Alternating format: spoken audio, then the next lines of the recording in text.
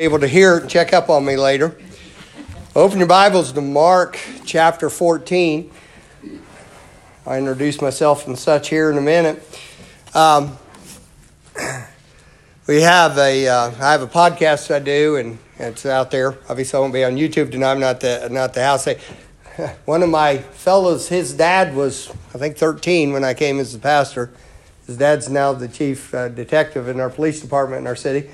And his boys graduated. Actually, we had a school for 15 years and graduated from our school. And he's an IT sort of guy. And he has dragged me kicking and screaming into the 21st century. And so he wanted to get me out on some different mediums and such. And so I guess we've had 19 different countries listening to it one time or another. And God's done some great results. But we have a podcast and such. It's at www.lbclancaster.com. You're going to pick up us and the Good Fundamental Church in California, both, but we're in Lancaster, Ohio. They're in Lancaster, California. And, man, your preacher's tall. I feel like Howdy Doody up behind this thing. Good night. Now, it's something else. I'm going to move around. You'll see. I do anyway. I'm Philip Manning. I pastor at Lighthouse Baptist Church with my wife, LaVon. She and I, this May, will have been married 36 years. And we've stopped in here for a number of years now and enjoyed it when we're up in the area. And we missed seeing Sandy at the piano. And found out she'd went home to be with the Lord. The last time we were up in your area, our trip got cut short. My wife had an accident, rented her an e-bike. I'm a cyclist. I do some riding and got her an e-bike to go with me. And she went off about a 15-foot cliff off a trail down here, slammed into a tree, and God was with her. Didn't break anything. Shoved her scapula all the way up into her neck almost, and it was quite a wreck. And if you don't know about those, they engage if you pedal, and she didn't realize that, and she turned and pedaled with it on full 500-watt assist, and she just launched off. It was a scary sight, but we thank God that nothing broken. She could easily have been killed in it. So that shortened our trip, and that was our 35th anniversary. And after she got feeling a little better, she said, well, we wanted it to be memorable. Amen. It was memorable. 30 years of pastor there in Lancaster, and so it proves the people have a lot of endurance. And got a good group of folks we work with, and we started out with... this would have been a very, very good Sunday morning crowd. Very, very good Sunday morning crowd when we started. Wednesday night, sometimes we'd have 7 people, and we were supplying 3 of those at that time. And so God's He's been good. He's faithful, and we have to stay faithful to Him. Our church is praying for this service, even as they're having service up home tonight. We have our midweek service at 7. And so I appreciate it. When I was 15 years old, I heard the gospel of Jesus Christ for the first time. My wife and I grew up in a rural county in Ohio, Preble County, Ohio, which is on the very western side of Ohio, right before you go into Indiana. Rolling hills, not as sharp as the hills here, but rolling hills, that sort of thing. A lot of farmland. And she grew up her dad was a truck driver, had a small farm. I grew up working on farms. Good moral family. Went to public high school. I was taught good morals. Taught to work hard. Had my first full-time job when I was 14. We were taught to be honest, work, still believe in all that. And I had a few kids in my high school invite me to Sunday school and such, and some of them I knew how they lived. I knew what they did after our varsity wrestling matches, which was the sport I was in, and track I was in a little bit. And I thought, man, I'm living as good as them. But that wasn't the issue. The issue is Jesus Christ. Cousin of mine came out when we were baling hay. We did a lot of custom baling. We'd throw 20, 25,000 bales a summer, baling for one farmer, but we'd supply different people. And he came out on the hay wagon, started talking to me about Jesus. I was so spiritual that I threatened to throw him under the wagon. That was about my response to it at first. I was taught to be respectful towards the Bible, towards church. That was all part of it. But I was only in church like once a year. And that wasn't in church. It was an open-air meeting down in eastern Kentucky where all my people are from. I would later preach at that meeting many times. But it was, I'm just telling you, I didn't hear the gospel. Didn't hear it. Thought if you died and you'd been more good than bad, you might go to heaven. Nothing further from the truth. If we don't have the righteousness of Jesus Christ, we're lost. It is Christ and Him alone. That's it. And so, God's worked on my heart. When I was 15 years old, I accepted Christ as my Savior. I met this young lady in high school. Just a few months after that, I got saved in July. We met in high school. She says it was February. She remembers that better, the timing better than I remember the event. First question she asked me is if I was saved. Really did. She was reared up in church. She started cleaning churches when she was 4 years old. Her mama was the janitor of church. Man, that's a good-looking girl. And she asked me that question. I'd only been saved a few months. Here's what I thought. I thought to myself, I said, hey, buddy, come back and land with your folks, man. I'm going to preach. Everybody's going to be watching you, and I'm not going to get the word to them. Better behave. My church, I'd send 3 ushers and hog tie you. You'd never see the light of day again. we got more little kids running around. You can barely get out of church with your shins intact. They're just like little ones everywhere. But I saw her and I thought, man, this getting saved business has fringe benefits. Check it out. You know, she wants to know if I'm saved. But truthfully, I could answer yes. And we've grown in the Lord together. And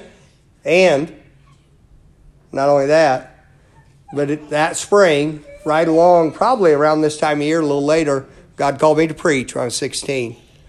It's been my privilege to preach the gospel of Christ almost 42 years now. It'll be 42 years in a month or so. 30 of those as a pastor, and I thank God for it. Let's look at Mark 14. Mark 14. I'm going to try to get right to the point so all of you don't feel like that by the end. All right? Your preacher's been a blessing to me. And I just texted him on Sunday and said, hey, preacher man, I'm trying to remember when your midweek service is. And then one thing led to another, and he asked me if I could preach tonight. Mark 14, verse 26. And when they had sung a hymn, notice that. We're supposed to teach and admonish one another in psalms. That's scripture singing. Hymns, those are the right kind of godly Christian music designed for a group to sing, a congregation. And spiritual songs. A spiritual song is a song that edifies and speaks to the spirit, not to the flesh. The key component of a spiritual song is it's in a melody. The scripture teaches that. Making a melody in your heart to the Lord. All songs, in order to be music, have rhythm to them. But it is not the dominant factor in a spiritual song. Because dominant rhythm speaks to the flesh, not to the spirit. And when Jesus was getting ready to go to the Garden of Gethsemane, to suffer as no man ever suffered, he sung a hymn. I wonder what that sounded like. All them singing that. When they had sung a hymn, they went out into the Mount of Olives. And Jesus saith unto them, all ye shall be offended because of me this night. For it is written, I will smite the shepherd, and the sheep shall be scattered. But after that I am risen, I will go before you into Galilee. But Peter said unto him, although all should be offended, yet will not I. And of course, it's a prideful statement. And it would prove not to be true. And you can bet the other disciples probably weren't happy about that statement. You realize what he just said. All the other men are standing there, and Jesus says, are you going to be offended? He more or less says, yeah, I believe that about these guys, but not me. That's what he just said. I bet that won him points. Pride's offensive to God and man. Verse 30. And Jesus saith unto him, verily I say unto thee, that this day, even in this night, before the cock crow twice, thou shalt deny me thrice. And then he wants to cover up the flaw there, but he spake the more vehemently. He got more intense. You know, getting more intense does not make wrong right. If I should die with thee, I would not deny thee in any wise. But wait, Peter wasn't the only one saying this stuff. Look at the end of the verse. Likewise also said they all. So he wasn't uncommon in that. And they came to a place, and I want you to look at this. If you're in the habit of marking in your Bible, some people do, some don't, I'd like you to mark a word here. And they came to a place which was named Gethsemane. That's the word. God willing, in a moment I'm going to talk to you tonight about God's pressing place. I want you to know that word Gethsemane. We'll come back to it. And he said to the disciples, sit ye here while I shall pray. And he taketh with him Peter and James and John, and began to be sore amazed and to be very heavy. And saith unto them, my soul is exceeding sorrowful unto death. Tarry ye here and watch. And he went forth a little and fell on the ground, and prayed that if it were possible that the hour might pass from him. And he said, Abba, Father, all things are possible unto thee. Take away this cup from me. Nevertheless, not what I will, but what thou wilt. Can you imagine our Lord loving us enough to go through that? Something, isn't it? And he cometh and findeth them sleeping, and saith unto Peter, Simon, sleepest thou? Couldst not thou watch 1 hour? Watch ye and pray, lest ye enter into temptation. The spirit truly is ready, but the flesh is weak. And again he went away and prayed and spake the same words. And when he returned, he found them asleep again, for their eyes were heavy. Neither wist they what to answer him. They didn't have anything to say at that point. And he cometh the third time and saith unto them, and by the way, I believe there's a little pause in here. Sleep on now and take your rest. It is enough. The hour is come. Behold, the Son of Man is betrayed into the hands of sinners. So you imagine as he walks up there asleep again.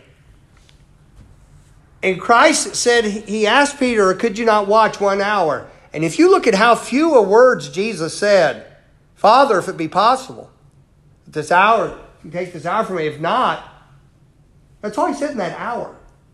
He wasn't just rattling out a bunch of words. There was groaning. There was that passion of prayer involved in there. And by the way, he went and said the same words. That is not vain repetition. We know that Christ commanded that we not pray with vain repetition. The key thing in that is vain repetition. You may pray for the same thing. You may even pray the same words. You may not just pray something over and over again, thinking that you'll be heard for your much speaking. But oftentimes we are reduced in real prayer to just a few words. God doesn't look for our prayer to be eloquent. He doesn't look for our prayer to be learned. He looks for our prayer to be direct to him and to be honest before our Heavenly Father. And he would like us, as we pray to him, to be quiet enough to learn something from his Spirit. And he'll teach us. Sometimes you'll take off praying on one subject, and you'll find out he'll say, but what about this over here? And he'll teach us many things along the way, for our God's always graciously growing us. And then, if you would, where I believe the pause was, and if you did not, that's fine, but in verse 41, he had said, sleep on now and take your rest. And then verse 42, he says, rise up, let us go. He that betrayeth me is at hand. I believe there's a little time involved there. So he's watching him sleep, and then he says, all right, it's time to get up and go. God's pressing place. I ask you to mark a word there. What was the word we were to remember? Gethsemane, all right? Gethsemane's an interesting word. The word Gethsemane means an olive press. It also generally means a pressing place. When they sung the hymn in the scripture here, they went out to the Mount of Olives. Now, I'm going to ask you something in just a minute. I'm not talking down. I'm not trying to be silly. It's important to understand the rest of the message. Why would it have been called the Mount of Olives? Olive trees. That was right there. Now, in the Mount of Olives, this garden is called the Garden of Gethsemane. That was the place where they had the press for those olives to be pressed. When you press an olive, guess what comes out of an olive? Oil. What kind of oil? Olive oil. You say, okay, preacher, we came to church for this tonight. Hold on just a second. Here's the question. When we are pressed, what comes out of us? Not when life's smooth. Not when life's easy. But when we are pressed, what comes out of us? I'll tell you exactly what comes out of us. Whatever's inside of us. The reason why olive oil comes out of the olive is because it's an olive. And that's what's inside. You know, sometimes, often through our Christian life, like I said, it's been my privilege to know the Lord. July will be 43 years. 42 years preaching His Word. In about every conceivable circumstance you can imagine. And what I found out is that some of the things that come out of us when we get pressed are not good things. But God has a purpose in that too. Because He wants us to see that, acknowledge that, and do something about it. Because our God is such a great God that He can bring victory out of the failures. He's not done with us yet. Just like God could reach down and take the dirt of the earth and make a man out of it and breathe into his nostrils the breath of life and make one in His own image out of such an elemental thing as dirt. God can take us and keep growing us and keep growing us and keep growing us. He's not done with us. I don't care what our age is. I'm 58 years of age, and my God has much yet to teach me. My God has much He can do with me. There are things I look back in my Christian life, and I'll think with all the teaching I've had, with all the study of the Word I've had, with some of the godly people I've been able to be associated with, there's no excuse for me not to walk with God every day. Brother Ned, what you were talking about every day, finding out how we'll walk with the Lord. That's so good. Why? Not saying, oh, I hope I measure up enough to be accepted. No, my friends, I'm accepted in the beloved. On that good day of July 26, 1980, when the blood of Jesus Christ was applied to my soul, I was saved by His grace. I'm kept by His grace. I'm going to heaven because of Christ, not because of me. Nothing can change that. It's Him. You show me someone who trusts their own righteousness, I'll show you someone who's lost on their way to hell. Because if you trust in you, you're lost. It's Christ. This was ever the message that Jesus had. Paul wrote about it, and he said about the Jewish people, he said, and they, being ignorant of God's righteousness, went about to establish their own righteousness, and had not submitted themselves unto the righteousness of God. It teaches that in Romans, I believe, chapter 4. Well, how were they trying to establish their own righteousness? With the very Word of God. They had the Word of God. But the Word of God, what they were doing with the Word of God was saying, look, I keep it. Look how righteous I am because I keep it. They were using their right belief about the Word of God to try to prove they were righteous, and God said it's a stench. I go to church. I have a King James Bible. I believe it. I don't just read it. I believe that's the Word of God. I believe I go in. I'm a Baptist preacher. I preach, multiple times a week. I try to reach people. I help with missions. We do all this. And look how good I am. No! It's Christ. And Christ alone. Not only for my salvation, but for my sanctification, my growth in Christ is based on Jesus Christ. Why did they get olive oil? Because there were olives. I got to look at the scripture here. And when your preacher asked if I could say a few words to you. And by the way, he said, Brother Manning, 10 minutes, 45 minutes, it doesn't matter. So whatever happens, it's his fault. Take that up with him when he gets back. Man, you shouldn't do that stuff to a preacher. But no, I'll not trespass on your patience. I really won't. I hope I won't. I'll try not to. But here's some things. I just immediately knew where I was supposed to go. It was I look forward to it. I've enjoyed y'all. You've been refreshing to my wife and I on times when we've been up here. And I count it an honor. Really do. But here's some things I saw about what Jesus did. And He's always your best example. I want you to notice these things from where we've been reading the passage.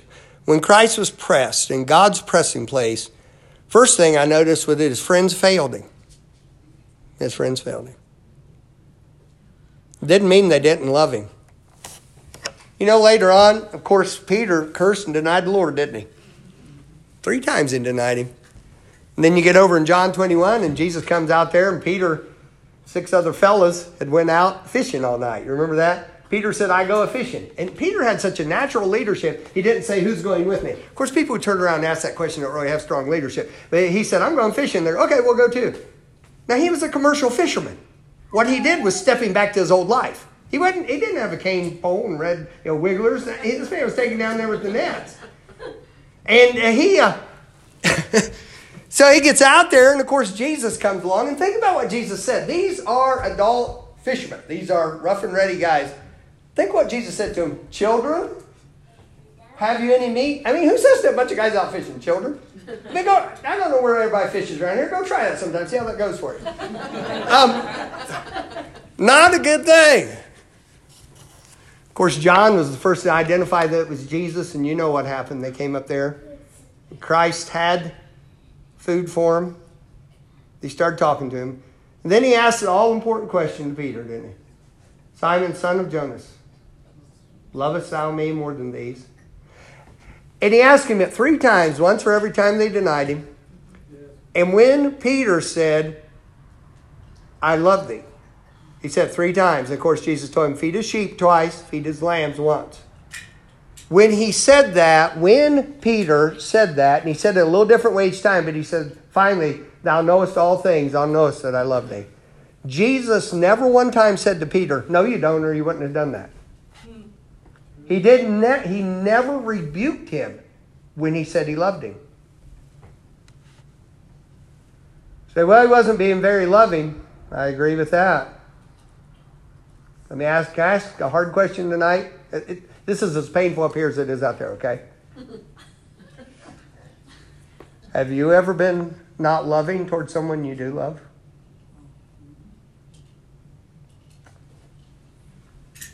Yeah.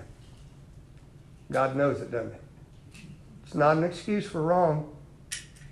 It's the reality of how gracious God is. What did we think? God got a great prize when he got us? He got a ball of dirt! Now, not so much you ladies. You're second generation creation. You were made out of dirt. That's why you're always picking up after us. Amen? My brother Eli heard your prayer request. And I thought, when you said praying for her, she'll get over it. I thought, now that sounds like a young husband to my ears.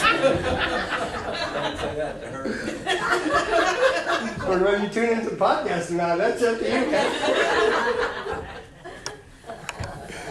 But I do believe it's important to your heart. His friends failed him. Sometimes God will put you in a place or will take the opportunity of a place. It may be a place you put yourself into. Sometimes he'll take the opportunity of that to let your friends fail. For you to find out it's God. I've been pastoring a long time. Pastored quite a few people down over the years. I've had a lot of different things happen. Every now and then I'll get somebody who'll get way too dependent. I had this discussion not too long ago with someone. And they said, Pastor, why do you think about this? I said, you need to find out about God. I'll tell you if I see a red flag. I'll point you to the Scripture if you're making a misstep according to the Scripture. But the most important thing for you to do is not be dependent on me, not be dependent on anybody else. But you've got to get a hold of your God. You've got to know that it's God doing it. He may speak to you through someone teaching you. He may speak to you through the Word itself. The Holy Spirit may impress upon you. It will always be completely in alignment with the Word of God. But you've got to know God. And sometimes in order to know that, our friends have to fail. I could talk to you about Isaiah chapter 6. In the year that King Uzziah died, I saw also the Lord high and lifted up. And his train filled the temple. Uzziah was a very impressive king. But when he died, Isaiah got a better glimpse of God, didn't he? His friends failed in that pressing place. God may use a pressing place where friends fail. I'm glad for good friends. I'm glad for encouragement. But we've got to have God. And secondly, the humanity was shown, wasn't it? We've talked about it already. I'll not belabor the point. I'll never deny you. That's right. None of us will. Takes them to pray. Watch with me 1 hour. They all fall asleep. I'm ready to die for you. They can't stay awake for an hour. Amen. The humanity showed. By the way, your humanity will show to you. Do you know it's in Romans chapter 7? Paul comes along and says, "O wretched man that I am," not that I was, that I am. "That which I would not, that I do. That which I would, that do I not. I find in the law that when I would do that which I would not, I find in the law that evil is present with me." Why? He said, after the heart, I seek after the law of God. I see another war in my members. Bring me into captivity. He wasn't excusing wrong. It's ignorance that thinks that grace teaches loose living. The grace of God that appears to all men teaches us that we ought to live soberly, righteously, and godly in this present world. That's what grace teaches. Why? Not because we're scared to death. God is going to strike us down if we make a misstep. No, we ought to fear God because He's God. But I'm not doing that. What grace does is makes me have gratitude. That lady right there takes good care of me, loves me, takes care of me at every turn. You think I don't want to do something for her? Why? How could you not have gratitude towards somebody who takes care of you? That's what grace is. Humanity showed. Your humanity will show. You'll find out your strengths not as much as you think it is. I won't go into detail of this at all. I had a head injury several years ago. Took me out of preaching for several weeks. I thought it was going to take me out of the pastorate. I actually sought the Lord and saw if I need to get out of the way and let somebody else go on. I couldn't even work for 15 minutes in my office. My secretary sat there, and her husband were in the church. We were one of the little handful of people when we came 30 years ago. I looked over and she was bawling because she realized I couldn't even finish a sentence. Sounded like this electrical thing going off my mind. And here I am, and got a school operating, and church is going on. Need to speak about 7 times a week, and I couldn't even drive. Couldn't even drive. So what about now? I'm right now as normal as I've ever been. The blessing of the Lord is I didn't have a high standard to come back to, so I'm doing great. It's awesome.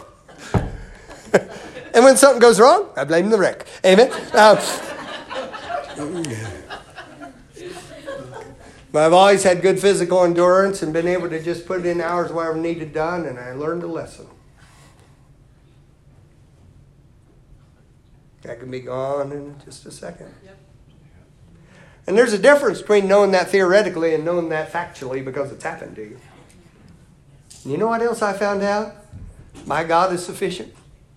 Amen. His love is enduring. His book is true. His word can build His people. It doesn't matter if I can put my words together. It doesn't matter how I go about it. All I've got to do is open the book, explain the book, point people to Jesus, and He will grow them. People kept getting saved. People kept getting baptized. God kept working in people's lives. Why? Because God's good. I'm just trying to help you tonight.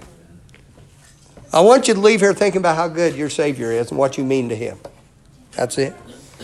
And then the deep love for the Father surfaced. Look here, if you will, if I'm the right scripture. Help me out in my preaching here. I lost where he said, Abba, Father. There it is, verse 36. Can't say a thing. Get crying up here. And he said, Abba, Father. That term, Abba, is an affectionate term. It's the idea of daddy. My youngest son's 27. He tends to call me Pops. And we do a lot of things together. My oldest son's be 31 in April. And he calls me Pappy. And that's what the grandkids call me. In terms of affection. It's precious. As boys don't leave my presence without hugging my neck. Grown men. One's pretty successful, runs his own business. Other one works for him. They do very well. Huggy neck. We were leaving home. We were going to take a couple of days away. And I called the youngest one, Luke. I said, hey, your mom and I are leaving tomorrow morning. He said, when you come through town, Dad? I said, not sure. He says, give me a call. And he says, according to what job I'm on, I want to hug your all's neck. Now listen, you think that isn't precious? This idea of Abba's like that. Daddy. My father wasn't that way towards us. I never knew that in a human day. But when I got a heavenly Father, I got a Father that's just like that. And one of the things that happens in Gethsemane, one of the things that happened at the pressing place was Jesus, who had introduced speaking to God as Father. Jesus is the one who introduced that. He added something to that and said, Abba, Father, Daddy, Father, I'm in a place of distress. I don't just need to know you theologically. I need a passionate relationship. I need my daddy. I need my daddy. Would to God that we allow the pressing places of our life, the pressing places of our necessities to cause us to turn with that kind of love towards our Father and hug His neck. My boys, when they were much younger, thought if Dad was there, everything was going to be all right. It's kind of funny. They do outside work and stuff. My youngest son does a lot of tree work. He likes it if I go to a job. He knows more about felling trees. I grew up working with it, but he knows more than I know. He's done more of it. He's really good at it, but he likes Dad on the job. He just kind of feels like if Dad's there and something starts going crazy, it'll be all right. I feel like if I can't run as fast as I used to, I'm going to get squished.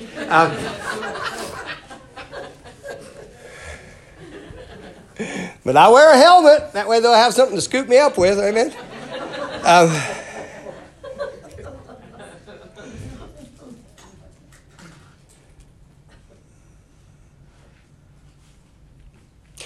Sometimes we think God wants to fix everything.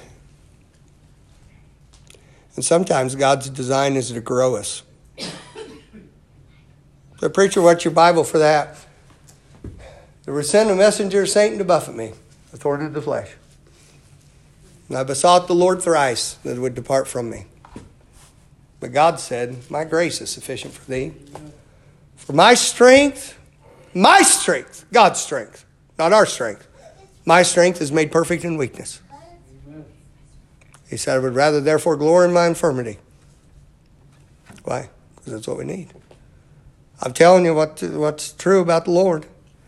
Then let me say that not only that, but his commitment to the Father's will remained. He asked. He was already bleeding from the pressure of man's sin. He was made to become sin for us that knew no sin, that we might be made the righteousness of God in him.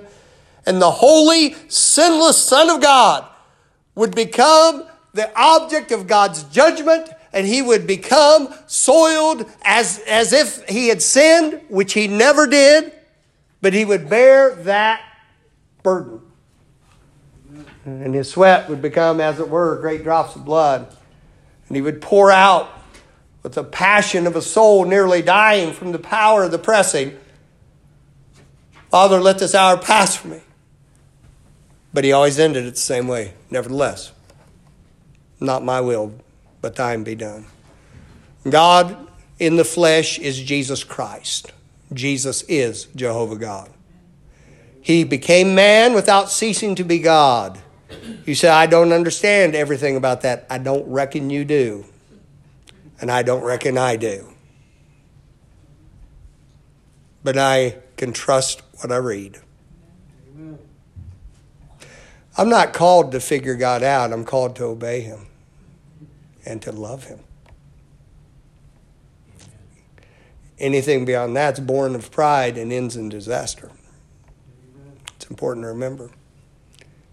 But a commitment to the Father's will. What's it going to be when Christianity is not easy for you? What's it going to be when it gets hard? When you're pushed into the corner? When that reality's coming in on you? I'll tell you exactly what it'll be. It'll be by what's in you. My friends, every day we need to walk with the Lord. That his Spirit can be strong in us so that we can be strong by his Spirit when we need to be. You say, how important is this? Very important. Our Father's name should be honored by our behavior. May God help us. When I was starting out as a young preacher, I'd hear guys get up and crow like a rooster in the pulpit. Well, I'm going to do this, so I'm going to do that. I wasn't any smarter than them. I don't know, somewhere along the way of life, even up at that young age, I'd figured out that wasn't smart. I'd hear people get up, and I'd hear young parents look at somebody who maybe their child has struggled and maybe even made some very wrong or evil decisions in their life, and they'd say, well, they obviously didn't know what they were doing, more or less. Mine would never do that. No, I figured just from the DNA my boys got from me, they were heading for some problems. But I had said from the pulpit from the earliest days, don't do that. Don't do that. Instead, say, I would like to follow God all the way through. You say, preacher, don't you believe you can keep following God? I do. But it'll be because of Him. And I'm not putting aside my duty. I've got certain things I'm supposed to do. I can't sit around and not open my Bible and act like some kind of lump on a log and say, well, God didn't bless me. No, I was lazy. You know, it's like the saying they had in Eastern Kentucky where my folks are from. And they said, the best place to pray for taters is at the end of a hoe handle. Right? That's exactly right. That's not a verse, but it's a good doctrine. But listen, my friends. Jesus stayed committed to the Father's will. May God help us do it. May God help you do it. I'll tell you what I would consider tonight to be a success if something I point you to in the Scripture would help you in your day of pressing and help you stay faithful for God. If I could be one small part of all that's been put into you and all that you've put into yourself, that'd be good because our Father needs to be honored. His name is spoken ill of in so many places. He's neglected so often. May God help us to just decide to be a people that love on Him. When He looks down, may He still have a people who are still looking up at Him and still thanking Him for who He is. God help us to do it. Last thing I had, His compassion did not fail. And this one honestly got me under conviction as I thought about it. I confess before you, I can be too matter of fact sometimes. I hope I'm not uncaring. I certainly don't want to be. But I can be very matter of fact. I was one of those horrible dads. My son, bang, hit something. Dad, yep, that hurts, doesn't it? Don't do that again. There you are. You say, oh, that's mean. They lived and they're pretty good guys. Okay, they had a few lumps, but that's okay.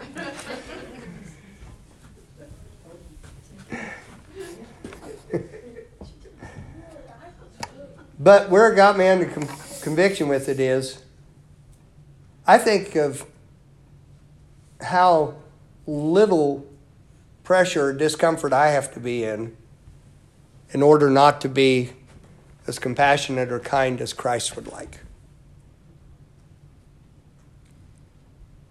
How easy it is, with no excuse for it, to not obey the verse in Ephesians 4:31, be a kind one to another, tender-hearted, forgiving one another, even as God, for Christ's sake, hath forgiven you. And I think about charity. The Bible says about charity, it says, let all thy things be done with charity. Charity, some people say, well, that's God's love. That's not really a complete definition according to the usage in the Bible. Charity is God's love working in one person to another. Every time you look up the word charity, and every way it shows up, charitable, charity, it has to do with how one person's treating another and the fact they're supposed to be representing the love of God. One of the things 1 Corinthians 13 teaches us about charity is this. Charity suffereth long. Do you know it? And is what? Kind. Suffereth long and is kind. Anybody can be kind at the beginning of it. But we can't have some crowd us at Walmart without wanting to get in a fist fight. May God help us. We need the Lord, don't we? But He loves us. He doesn't love us because of our achievements. He doesn't love us because of what we have to offer. He loves us because He is love. He's accepted us in the beloved. Anywhere where Christ is accepted, I'm accepted because I'm in Him. According to the book of Romans, I had access by faith into this grace wherein I stand. When I took him at his word, all the things that are defined in grace became my heritage because of him, when I trusted him. I could have rejected him, and you can too. Grace doesn't knock down your door and storm into your life. He calls you to himself. When you realize you're a sinner in need of repentance and acceptance of Christ, and by faith you accept what Christ did for you when he hung on Calvary, when he rose from the grave with power, he'll make you his child. But then he is still constantly bringing you to himself. Come unto me, all you that weary and are heavy laden. Take my yoke upon you and learn of me. For I am meek and lowly in spirit. I will give you rest unto your souls. God's pressing place. That's what the word means, Gethsemane. My friends, I'm going to ask you the same question I started with. What comes out when we're pressed? I'll tell you exactly what it is. It's whatever's in us. So pray with me and let's ask God to help us with this. And if some of you want to come pray around the altar, you may. You want to pray at your seat. Whatever your habit is. But let me pray with you and for you. Father, God, thank you for your people. Thank you for your word tonight. I don't know them each individually. You knew our hearts. You know our hearts. Lord, if I've spoken in the ears of someone who is not truly born again by your Spirit, it was a good day when you brought me under Holy Ghost conviction, Lord. Proud, arrogant young man, and you brought me under conviction. God, would you show them tonight their need of you? May they not be satisfied with religion or being a good person. May they realize they need you. May they not be satisfied with not having you. Lord, I pray that they'll call on you. They'll admit to you their need. That they'll ask you to be their Savior. Then God, I ask you for your people gathered tonight. Some may be in a pressing place right now. Oh God, help them today to honor you. God, I pray that you'll help us. We're pressed to yield our spirits to you. I ask in Jesus' name. Amen.